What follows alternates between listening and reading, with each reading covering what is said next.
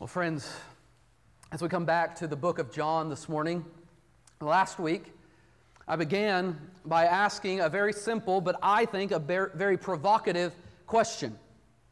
What is God like? What is God like? And as we explored John 1:14, one of the most powerful verses in all of the Bible, we saw exactly what God is like. We saw a very succinct but glorious answer to that question of what God is like. Or to put it this way, we come to know the eternal, everlasting God in the very person, as we saw in 1:14, in the very person of Jesus Christ. And this is the glory and the beauty of who Jesus is. And as a church, this is what we want to both celebrate and display. We want to celebrate who Jesus is, and we want to display that to one another and to the watching world. Which brings us to another question I want to pose to you this morning as we continue in our study. If Jesus, I'll put it this way, if Jesus is glorious, if He is beautiful, as we have sung this morning, then how ought we to celebrate and display that truth? This is a question that's often unasked, especially in local churches. If Jesus is glorious and beautiful, and there are many churches that believe this, but they never get to the second part of the question, then how ought we to celebrate who Jesus is? How ought we to display this glorious truth? Or to ask the question more pointedly to you individually, how do you describe God? How do you speak of God? How do you describe who He is? If you were approached by a stranger on the street or a child around the dinner table and they ask you what God is like, what would you say? And to put the question to you in an even more pointed way, oh yeah, it gets more pointed. How is your life marked, shaped, and directed by not just knowing what God is like, but also by making Him known to those around you? How is your life shaped and marked by making God known to the people in your life? As we come back to our study of John's introduction, his gospel introduction, return this morning to the work of John the Baptist. Not John who authored the book, the Apostle John. Well, we're going to return back to this other John, John the Baptist. You may remember, hopefully you remember if you were here, that he's mentioned previously in John 1, back in verses 6 through 8. It was there we learned several key truths about who John was, and I'll recap those for us in just a moment. But today, I think on purpose, as if our author is working his way backward through the same material that he's already presented, we find John the Baptist now mentioned again, but we are not told specifically the same thing over, but instead, as we come to John 1:15, we receive some new information about his central message, his confession, if you will. And we are offered, again, great encouragement in our own celebrating and displaying of the glorious Christ. So if you have a Bible, go ahead and join me again in John 1. John 1, 1 through 18, the gospel writer John's introduction. As always, if you forgot your Bible, we have provided some there, black Bibles there in front of you in the pew, our pew Bibles, and John's gospel can be found on page 833. Also, if you're here this morning and you don't have a Bible of your own, there are also some Bibles there in the pew that are blue. We would love to give you that Bible as a gift if you need a Bible of your own today. So you can take that Bible with you and take it home, begin to read it, and as you read it, pray and ask God that He would help you to understand this book that He has given us. Well, friends, let me invite you to stand once more in the honor of reading of God's Word as I read to us today from John 1, 1 through 18. Hear now the word of the Lord. In the beginning was the Word, and the Word was with God, and the Word was God. He was in the beginning with God, and all things were made through Him, and without Him was not anything made that was made. In Him was life, and the life was the light of men. The light shines in the darkness, and the darkness has not overcome it. There was a man sent from God whose name was John. He came as a witness to bear witness about the light, that all might believe through him. He was not the light, but came to bear witness about the light. The true light, which gives light to everyone, was coming into the world. He was in the world, and the world was made through him, yet the world did not know him. He came to his own, and his own people did not receive him. But to all who did receive him, who believed in his name, he gave the right to become children of God, who were born not of blood, nor of the will of the flesh, nor of the will of man, but of God. And the Word became flesh and dwelt among us, and we have seen his glory. Glory is of the only Son from the Father, full of grace and truth. John bore witness about him and cried out, "This was he of whom I said, 'He who comes after me ranks before me, because he was before me.' For from his fullness we have all received grace upon grace. For the law was given through Moses, grace and truth came through Jesus Christ. No one has ever seen God. The only God who is at the Father's side, he has made him known." This is the word of the Lord. Praise be to God. You may be seated, friends. Now, as I mentioned a moment ago, a few weeks ago, we took up verses 6 through 8 and began to understand in those verses the four parts that are laid out there that John lays out for us of who John the Baptist was and what he was sent to do. We saw, you look back there at verses 6 through 8, we saw that there was a man sent from God. We saw first that John was called, that he had received a calling from God himself. He was sent from God. But the second thing we saw was what his work was. He was a man sent from God whose name was John. He came as a witness. He came as a witness. This was the very task that God had called John to. And what was the end goal? He came as a witness. Why?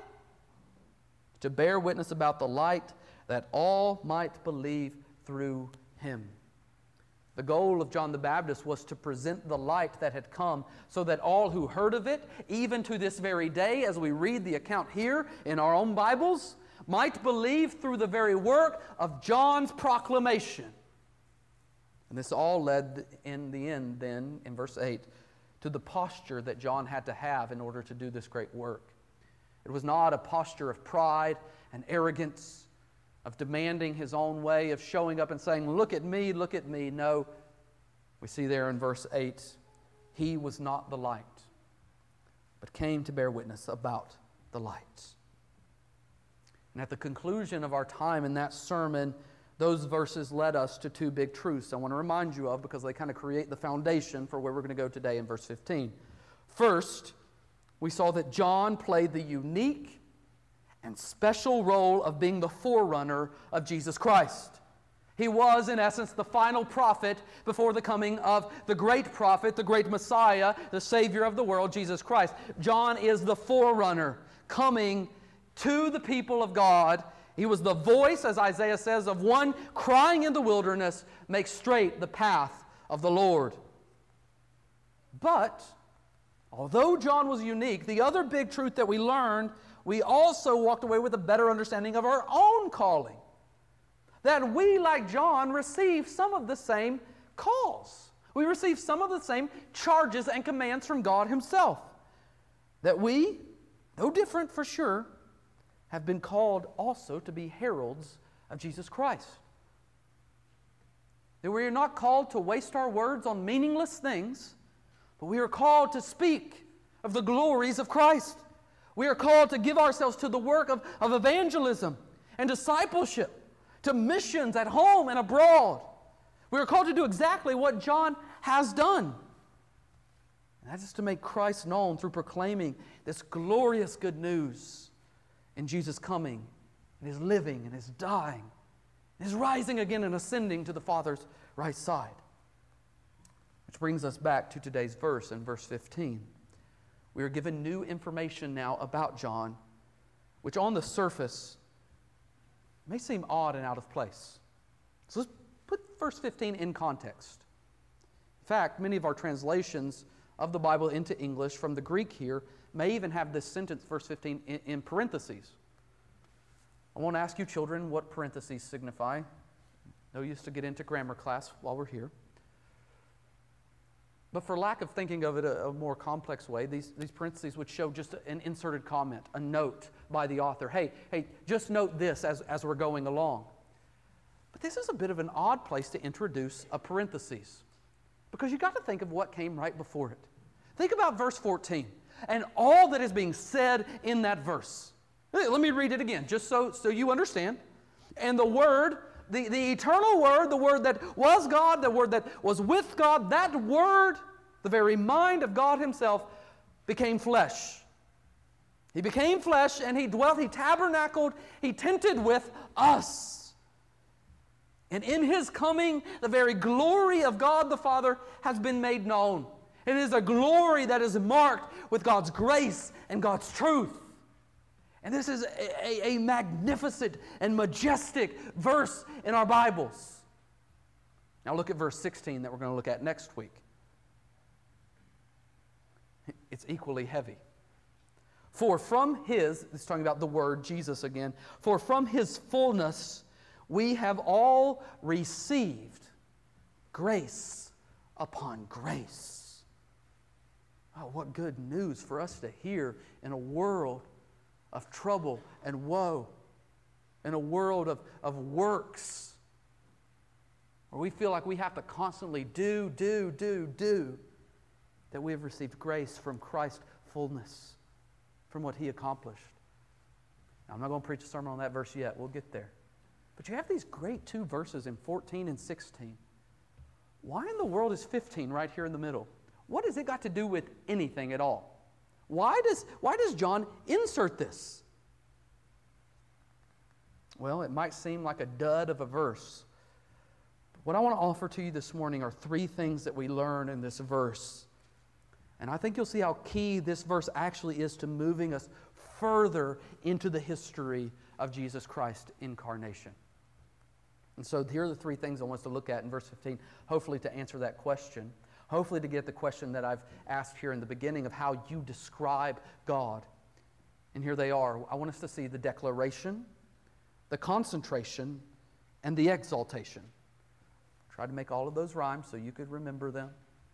If you want to write them down, those are the three things we're going to look at. The declaration, the concentration, and the exaltation. And as we do, my prayer for us this morning, that as we see the ministry of John the Baptist now unfold even more, that we could not help but join with him in declaring the beauty and glory of Jesus Christ in our lives. So let's start with considering the declaration. The verse begins there with two verbs that further describe the work of John. Look back at it.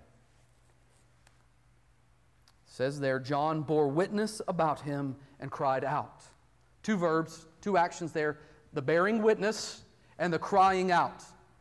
And these are used intentionally by the author to help us understand exactly what John is doing. Most of the time when we come to verses like this, we're tempted to just move on. Perhaps because it seems to have little meaning, or we believe that we know exactly what is being said here. But we should be careful not to miss the weight of what is being told to us. See, we know, as I mentioned a moment ago, that John's called to this great task in verse 6 through 8. They sent from God. He's come to bear witness about the light. We're told that God Himself has called John for the specific task of bearing witness. So how is this, what we see here in 15, any different? We see here nothing less than the assurance that John actually did it. It's not just in verse 6 that he's called to bear witness. But now here in verse 15 we find that, and he bore witness. And friends, that may not seem like a big deal to you, but if you've read your Bible for any amount of time, you know that God tells us to do a lot of things, and many of us, as we have a prayer of confession each week, fail to do them, do we not? But what we find here in John is such a zeal to obey the Lord that he actually does exactly what God has called him to do. The task was bearing witness. So the gospel tells us that John bore witness, that he testified, that he made known, that he confessed, that he declared. And this is the main goal of the preaching ministry of John himself, that he would make known the riches of Jesus Christ, that he would reveal that Jesus is in fact the Christ, the Messiah, the anointed sent one of God. And what's more, the use of this phrase, to bear witness here, is not used in the past tense, as if he bore witness and is no longer doing so. But interestingly enough, the way that it's written here in the Greek, it's as if we're told that John is still bearing witness to this day of who Jesus Christ is. What an interesting way of putting it. But friends, isn't that true? I mean, even in the hearing of this sermon today, us few who are here in this room, are we not hearing the testimony of this man? We'll explore the subject of his declaration here in just a moment. But before that, we cannot miss not only the fulfillment of John's calling here, but in that second verb, we're told how he fulfilled it. Look back. The text goes on to say in verse 15 that he cried out. He cried out. Now, this crying out is not a temper tantrum crying out, okay? This is not that kind of crying out. No, this is what makes John's confession more than a mere statement made. This crying out is a joyful, excited, zealous, words fail me, declaration. This is what John's confession is all about. It's what we're going to come to find in the new year once we move to the end of John chapter 1. When the book picks up a detailed account of John's work, is that John was not to be found in back rooms. John was not to be found in the living rooms of the Jewish people. He didn't go and ask the high priest. He's like, hey, high priest, I want to tell you about this Messiah. Can you come over here with me in the corner and let me whisper it to you? No, this is not the ministry of John the Baptist. John the Baptist does not invite the Jewish people out for tea so that he can encourage them. He does not send off little postcards to let the people know. No, we are told that he cried out. That there was no question about the message and the ministry of John the Baptist because he was openly, boldly, zealously declaring and proclaiming the gospel of Jesus Christ. That on the one hand, there was a great need for repentance and cleansing that came through repentance. And on the other hand, here comes the very one who can cleanse you. Here comes the very one that we have been longing for, the Lamb of God who will take away the sins of the world. This is how we might summarize all that John said, at least for what we have record of. That John exposed sin and heralded the Savior. He showed them the problem and spoke of them of the cure. He was a prophet then in the truest sense, revealing the sins of God's people and calling them back to God's Word. Only this time it was God's Word made flesh. John's ministry was a ministry of making known. Therefore he had to, with a loud voice, preach Christ and Christ alone.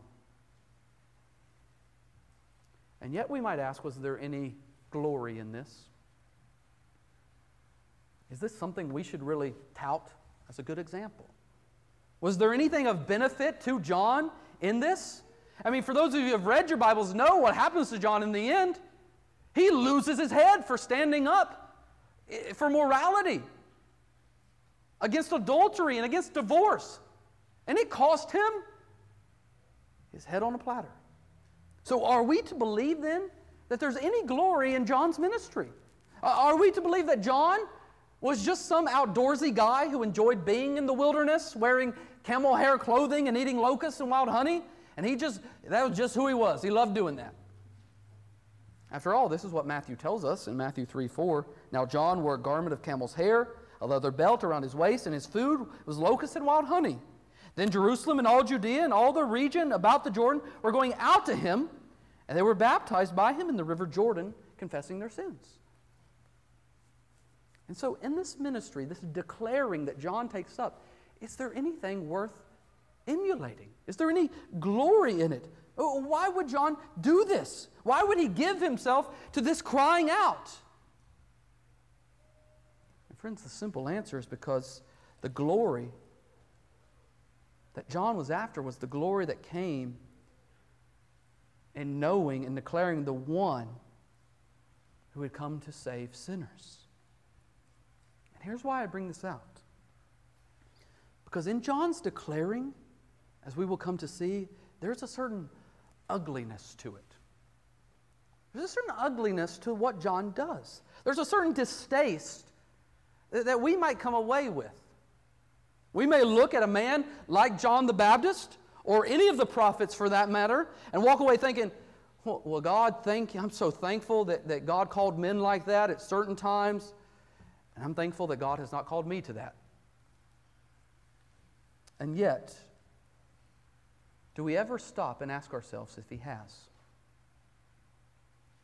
I believe that many of us have never even entered into such a question because we believe that there is no glory, that there is no good, that there is no lasting benefit to giving your life to constantly crying out, "This is Him!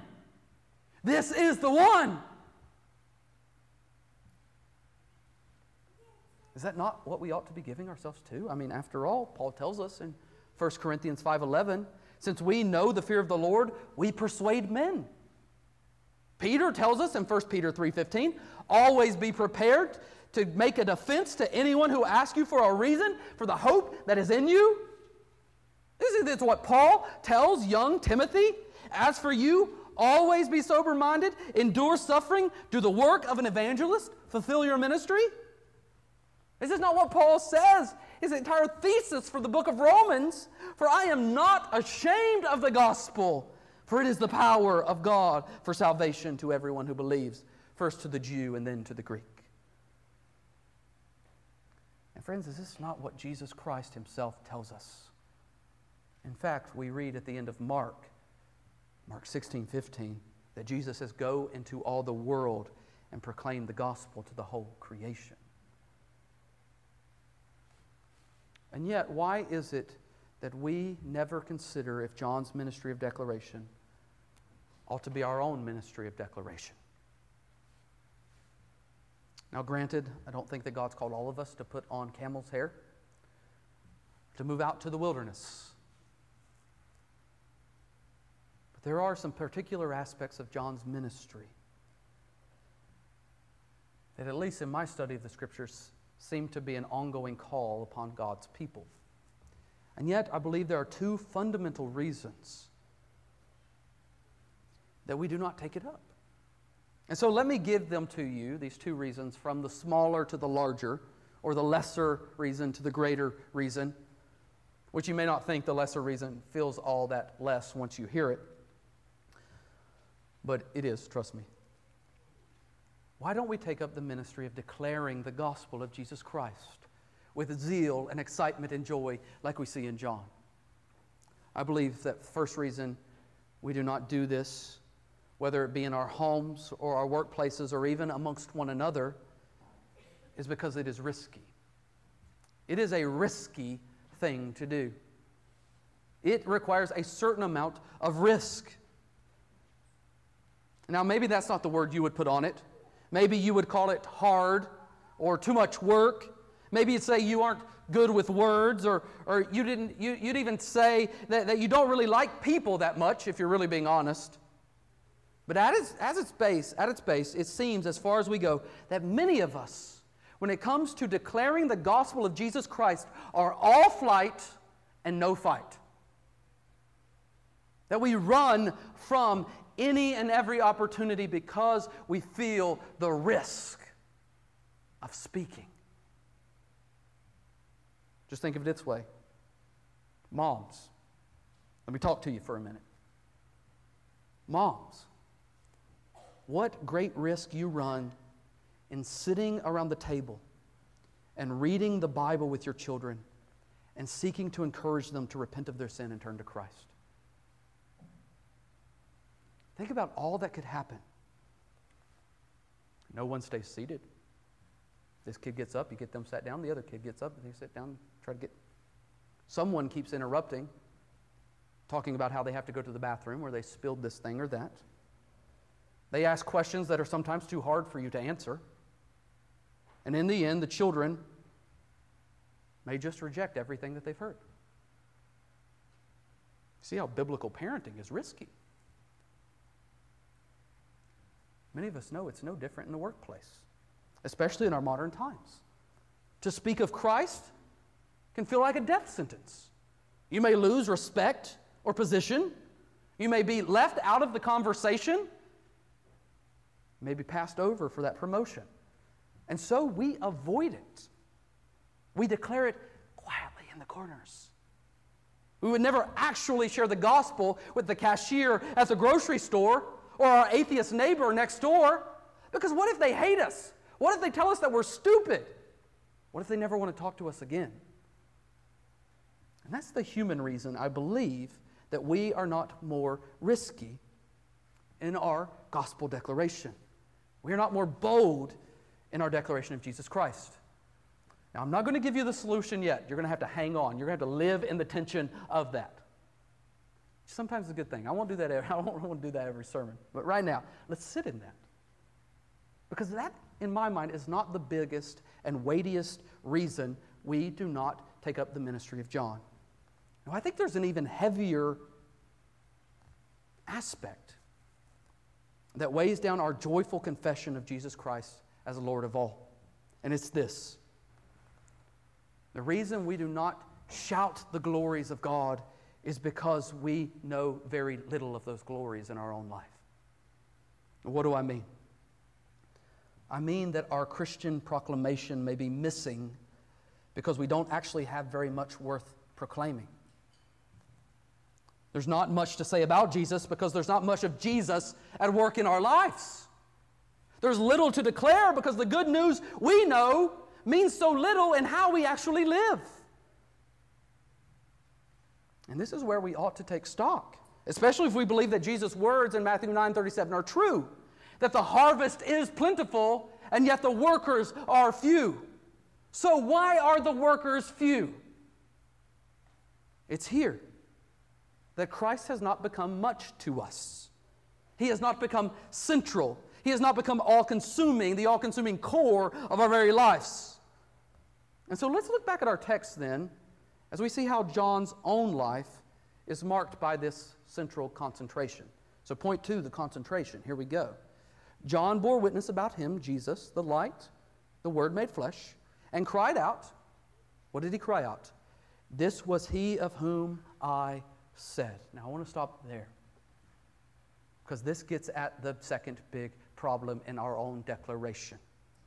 Again, this little phrase, this was he of whom I said, it seems simple enough. It seems like a connecting phrase. There's not much meat on the bone here. And yet, what a great treasure to consider here, how John even describes himself. I began by asking how you would describe God, but friend, how would you describe yourself? Could you say the very thing that John says about himself here? Could we say this of ourselves as a church body?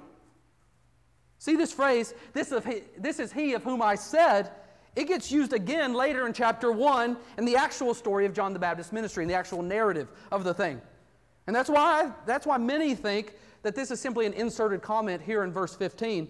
But what it reveals to us is that John's entire ministry and work is centered around one thing: the person of Jesus Christ. If you step back, you can see this and how confusing what he says here can be. What does he say? Well, it's a quote from John the Baptist, but in the quote, he's quoting himself. You see that? Layers here. The quote from John the Baptist, he's quoting himself. He says, like I'm always saying, like I've always said. He's talking about himself and what he's given himself to.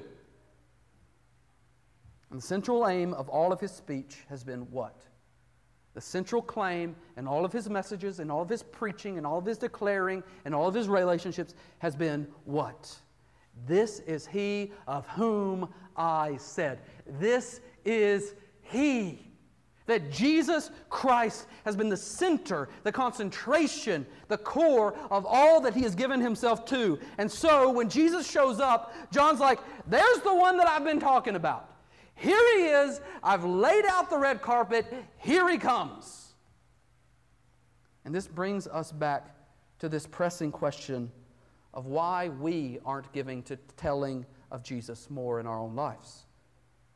See, it's not just risk, but it's because Jesus has not become the central aim of all our lives, of all our love and all of our dedication. For many of us, instead of exalting Christ, what do we find ourselves exalting? We find ourselves exalting the lesser things of this world, putting our hope and our trust and our joy on the things of this world. That's one of the reasons I think that God called John to live such a radical lifestyle. That he lived in such a radical way to show that he had no hope in anything else. Not find clothing, not find food, and not find homes. He was out in the wilderness, wearing animal skin, eating bugs. Now, I'm not saying again that we should model him in every way. But to give us a paradigm, we're told who John is. To give us a framework for our understanding of the depths to which Jesus Christ ought to be central to our entire existence. And so what do we mean when we say that Jesus should be the center of all that we do? What do we mean when we say all of Christ for all of our life? What fueled the ministry of John the Baptist was this: that the coming of the Messiah was the guiding light to everything that he did. Remember what verse 8 says again. Look back there. It says of John that he was not the light, but came to bear witness about the light. We might say it this way: the thing that drove John to declaring the glories of Christ was not his own personal strength or zeal. It was not that he was wise or charismatic or was just fulfilling his personality type that he learned doing some weird test. No, what drove John to declare over and over and over again, to the point that he could say, "This was he of whom I said." The thing that drove John to continue to declare the need for repentance and the glory of Jesus Christ was that he was altogether enamored with Emmanuel. He was altogether captivated and struck with the beauty of God with us. And friends, this is the same hope that we ought to center our entire lives on as well. Friend, especially if you're here today and you don't consider yourself a follower of Jesus, or you're unsure if you're actually a follower of Jesus, this is the trumpet that we want to blast in your ears today. That Jesus is worthy. That he is worthy of not only being the center of our lives, but he is worthy because he is life itself. That he is the Messiah. He is the one that was sent from God above. He is God with flesh on, the anointed Son who came into the world to cleanse us of all wickedness and rebellion. And John was in the wilderness baptizing, you remember, as a sign of the need for cleansing that only repentance could bring. But in that, it was only a picture, a shadow that pointed forward to the true cleansing. Friend, if you're here today and you are not a follower of Jesus, that is the question you must answer. Do you want to be cleansed? Do you want to be washed? Do you want to be renewed? Do you want to be made alive? Then come to the life. Then come to the only cleansing you will ever need in the blood of Jesus. The only thing that can wash us clean is his blood. It is his death in our place, and his handing over to us the life that he lived. Friend, if you're here today and you want to know more about that, more what it means to be a follower of this one who came and died, please find me after the service. I would love to talk to you more about that. But this is the hope that captivated John's heart and mind and flew from his lips. And friends, it is the same hope that flies from ours in song and in prayer and in the word being preached. This is why dedicating yourself week in and week out to a local body of believers is essential to the Christian life. This is why giving yourself to a body of believers, as imperfect as they may be, is greater than any conference, than any podcast, or any book that you will ever read. It's because in this gathering of people, we are able to speak the glories of Christ to one another in our specific situations, to build one another up, to correct one another, to encourage one another, and to drive one another to Christ. And Jesus will go on to say later in John 13:35 that it is because of the love that we have for one another that the world will know who He is and that we are His. It's what the 1800s pastor Horatius Bonar calls consistent Christianity. He said it this way: if you're a Christian, be consistent. Be Christians out and out. Christians every hour in every part. Beware of half-hearted discipleship, of compromise with evil, of conformity to the world, of trying to serve two masters, to walk in two ways, the narrow and the broad, at once. It will not do. Half-hearted Christianity will only dishonor God while it makes you miserable. And yet, we are left with a nagging question, at least in my own heart. Maybe you're like me. How am I supposed to get there? I don't want to be a half-hearted Christian. I want to be consistent. I want to be like that. I want to be like John. How do I get there? And that's the question I really ask, just personally, that I struggle with. If I'm honest with you, my question is, I always ask this: what must I do to be this zealous for Christ?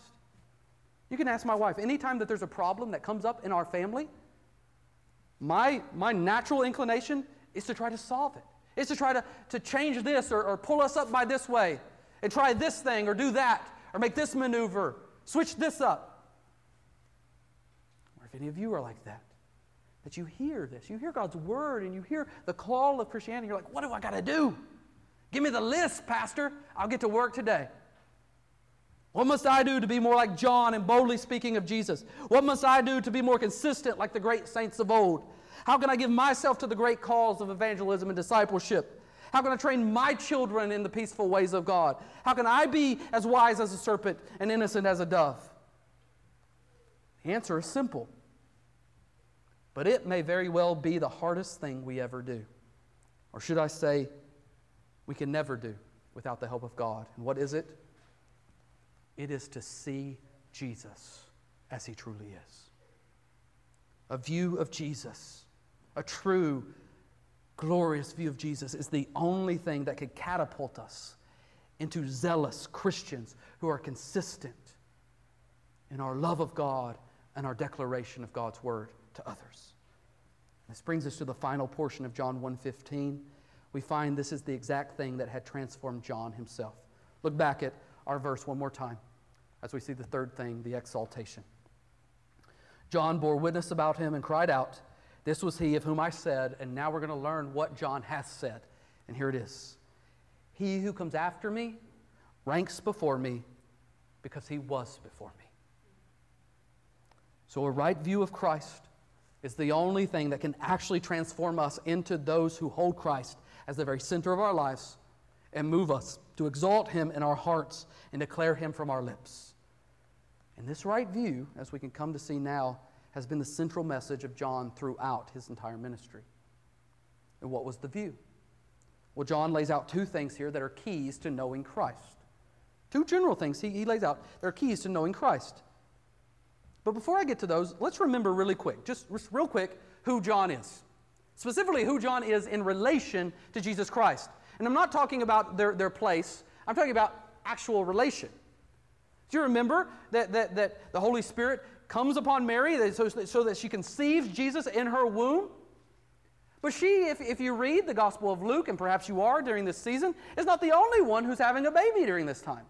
No, we find out that Mary's relative, Elizabeth, and her husband Zechariah, old in age, barren in their years, have also received some good news.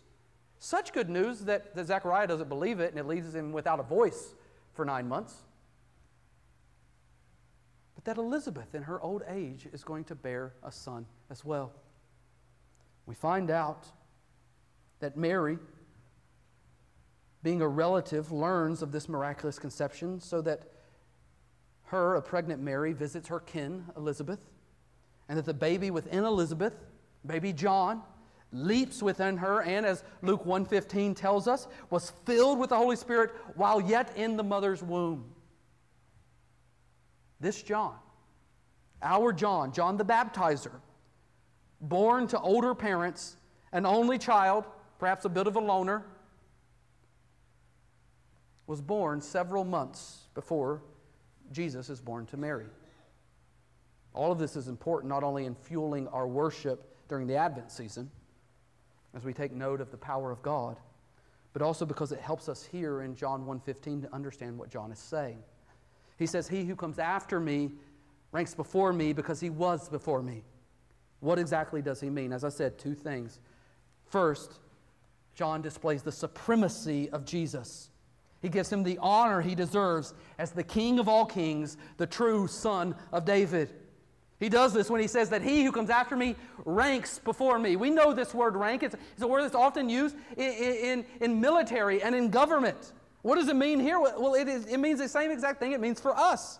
You got a major, you got a colonel, you got a general. So what is John saying here when he says that Jesus ranks before him? He's saying that no matter what my ministry is, to speak the word of God to the people of God, to call them to repentance, I am simply preparing the way. I am simply the messenger. But there's one who is following me, who is the very message, the very word himself. And my job is to blast the trumpet that he is worthy. That he is worthy of all pomp and circumstance. That he is worthy of the very glory of heaven itself, because he is the very glory of heaven itself. This is what we must come to understand about Christ ourselves. Is that his standing, his position, his place is far above all others. We must see and know that him as supreme in our lives, if we are ever to reflect that kind of worship that he deserves. It's similar to the show Undercover Boss. You guys ever seen this show? You know the show?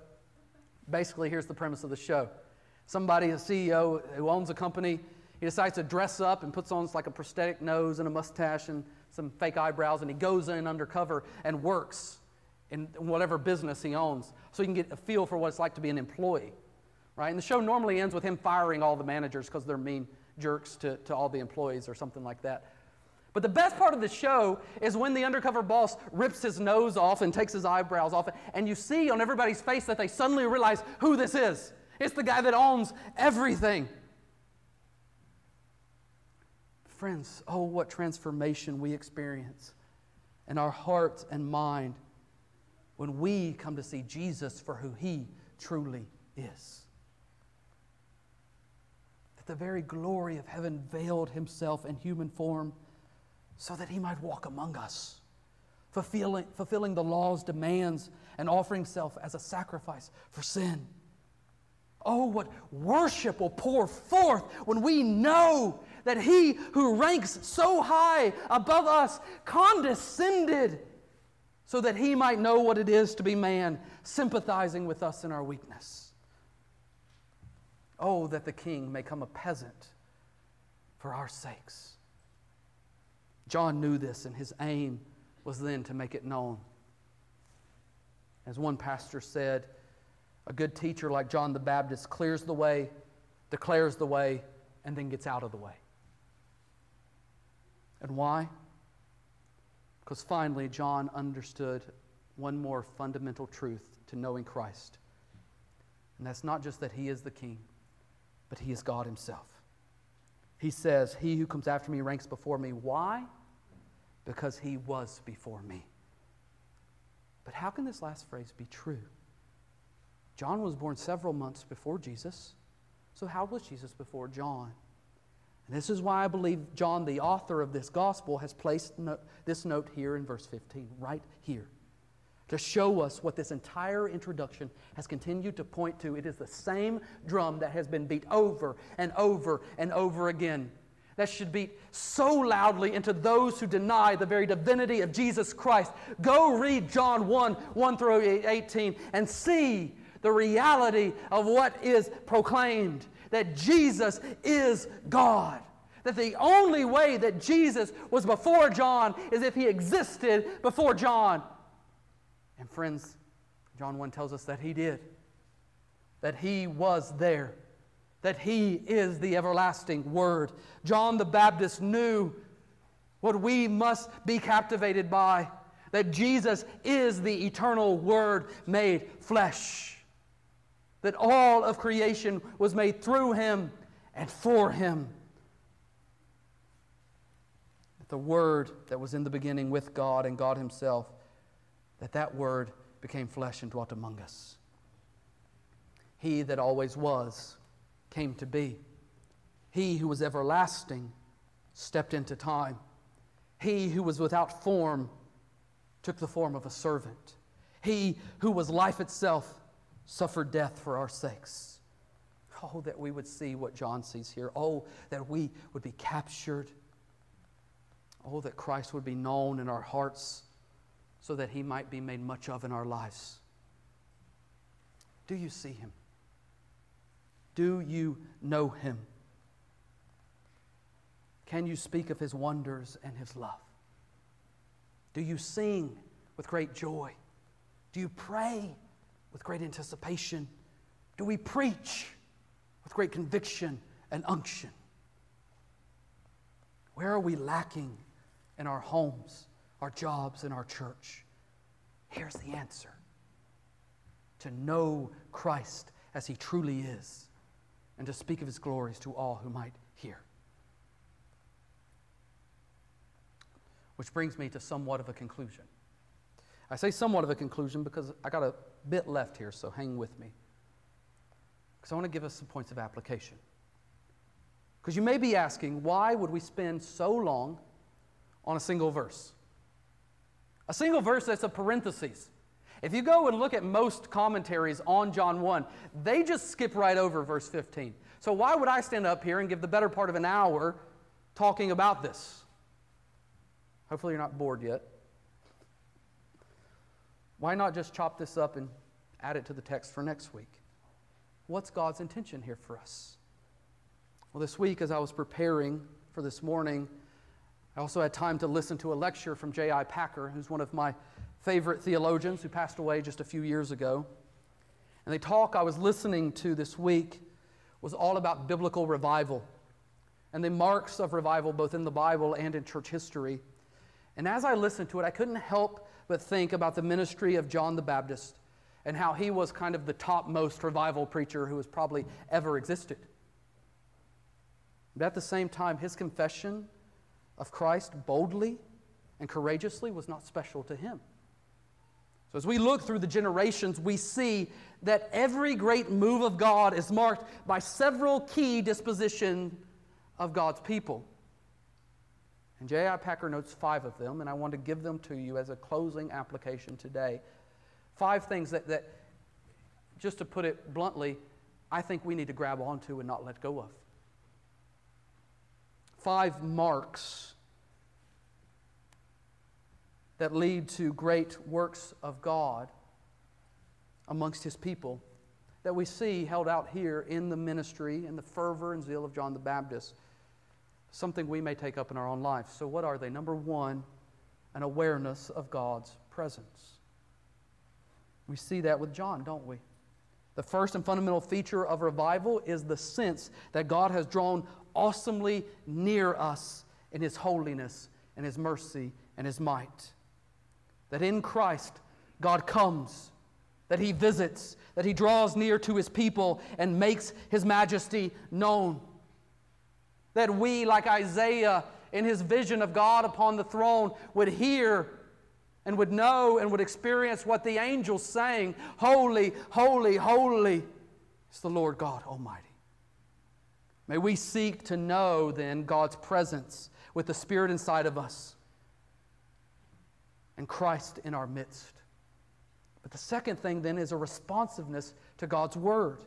When God is present, there begins a new authority in His truth.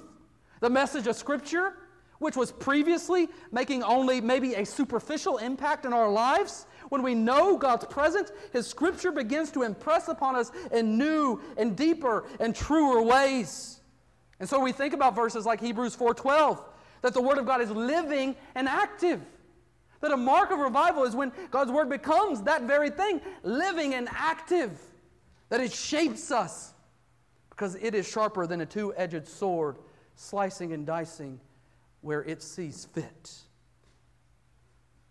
When God's message then is proclaimed, the gospel call to repentance, to faith and holiness, to praise and prayer, witness and worship, the Spirit then applies it to man's conscience.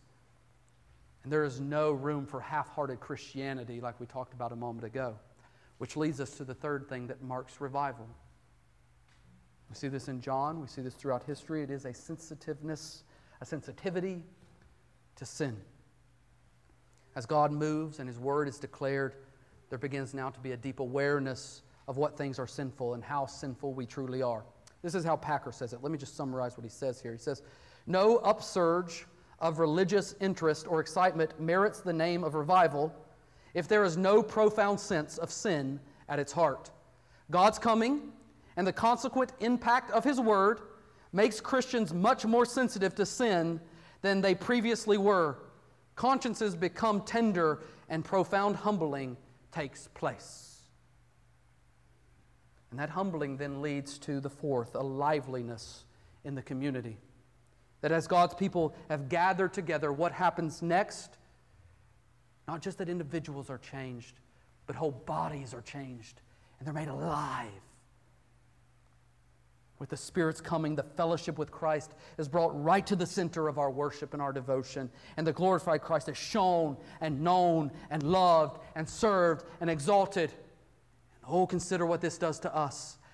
We overflow in love and generosity and unity and joy and assurance and boldness. A spirit of praise and prayer. And a passion to reach and win others. Mark us as His people.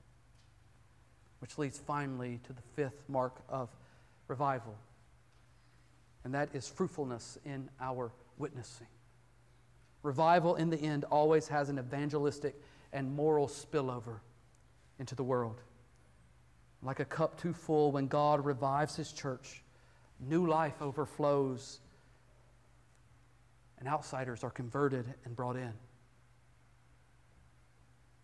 Like John the Baptist, Christians become fearless in their witness and tireless in their service to the Savior. And so, friends, I give you those 5 things as we consider John the Baptist. As we consider how he declared the glory of Christ. Because Christ was his all in all. Because he knew who Christ was. Friends, may we take up the same. Why? Because the one who has come, who ranks above all, is coming again. And He's worthy of all glory and honor and praise. And so may Christ be the declaration of our lips and the very exaltation of our lives. Let us pray. Oh God, we do pray and we ask that You would be at work in these days. That You would change us and mold us and shape us in ways that we could not fathom.